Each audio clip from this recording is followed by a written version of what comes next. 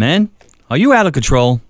Hi, I'm Jay Cookingham, founder of Strategic Fathering Ministries, when a man up moment. Listen to this verse in Proverbs 25:28. Whoever has no rule over his own spirit is like a city broken down without walls. Self-control is the cousin to dying to self, the companion that encourages sacrifice when it's hard to do so. It is the fierce, relentless bent to do what is right, not what is easy or comfortable, what is right. It does not bow to convenience or personal gain. Self-control helps us stand with purpose and resolve. The Holy Spirit retools us to gain back our city, to fight for our families, and lead the way to the Father.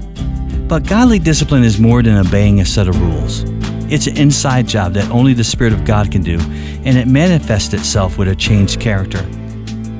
Self-control fuels the motivation of love. To me, love is more than just feelings. It's a daily, and sometimes moment-by-moment, choice to love someone the way that they need to be loved.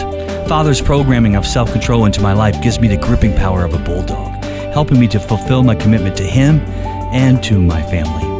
Living the right way, loving the right way, and choosing his way over mine.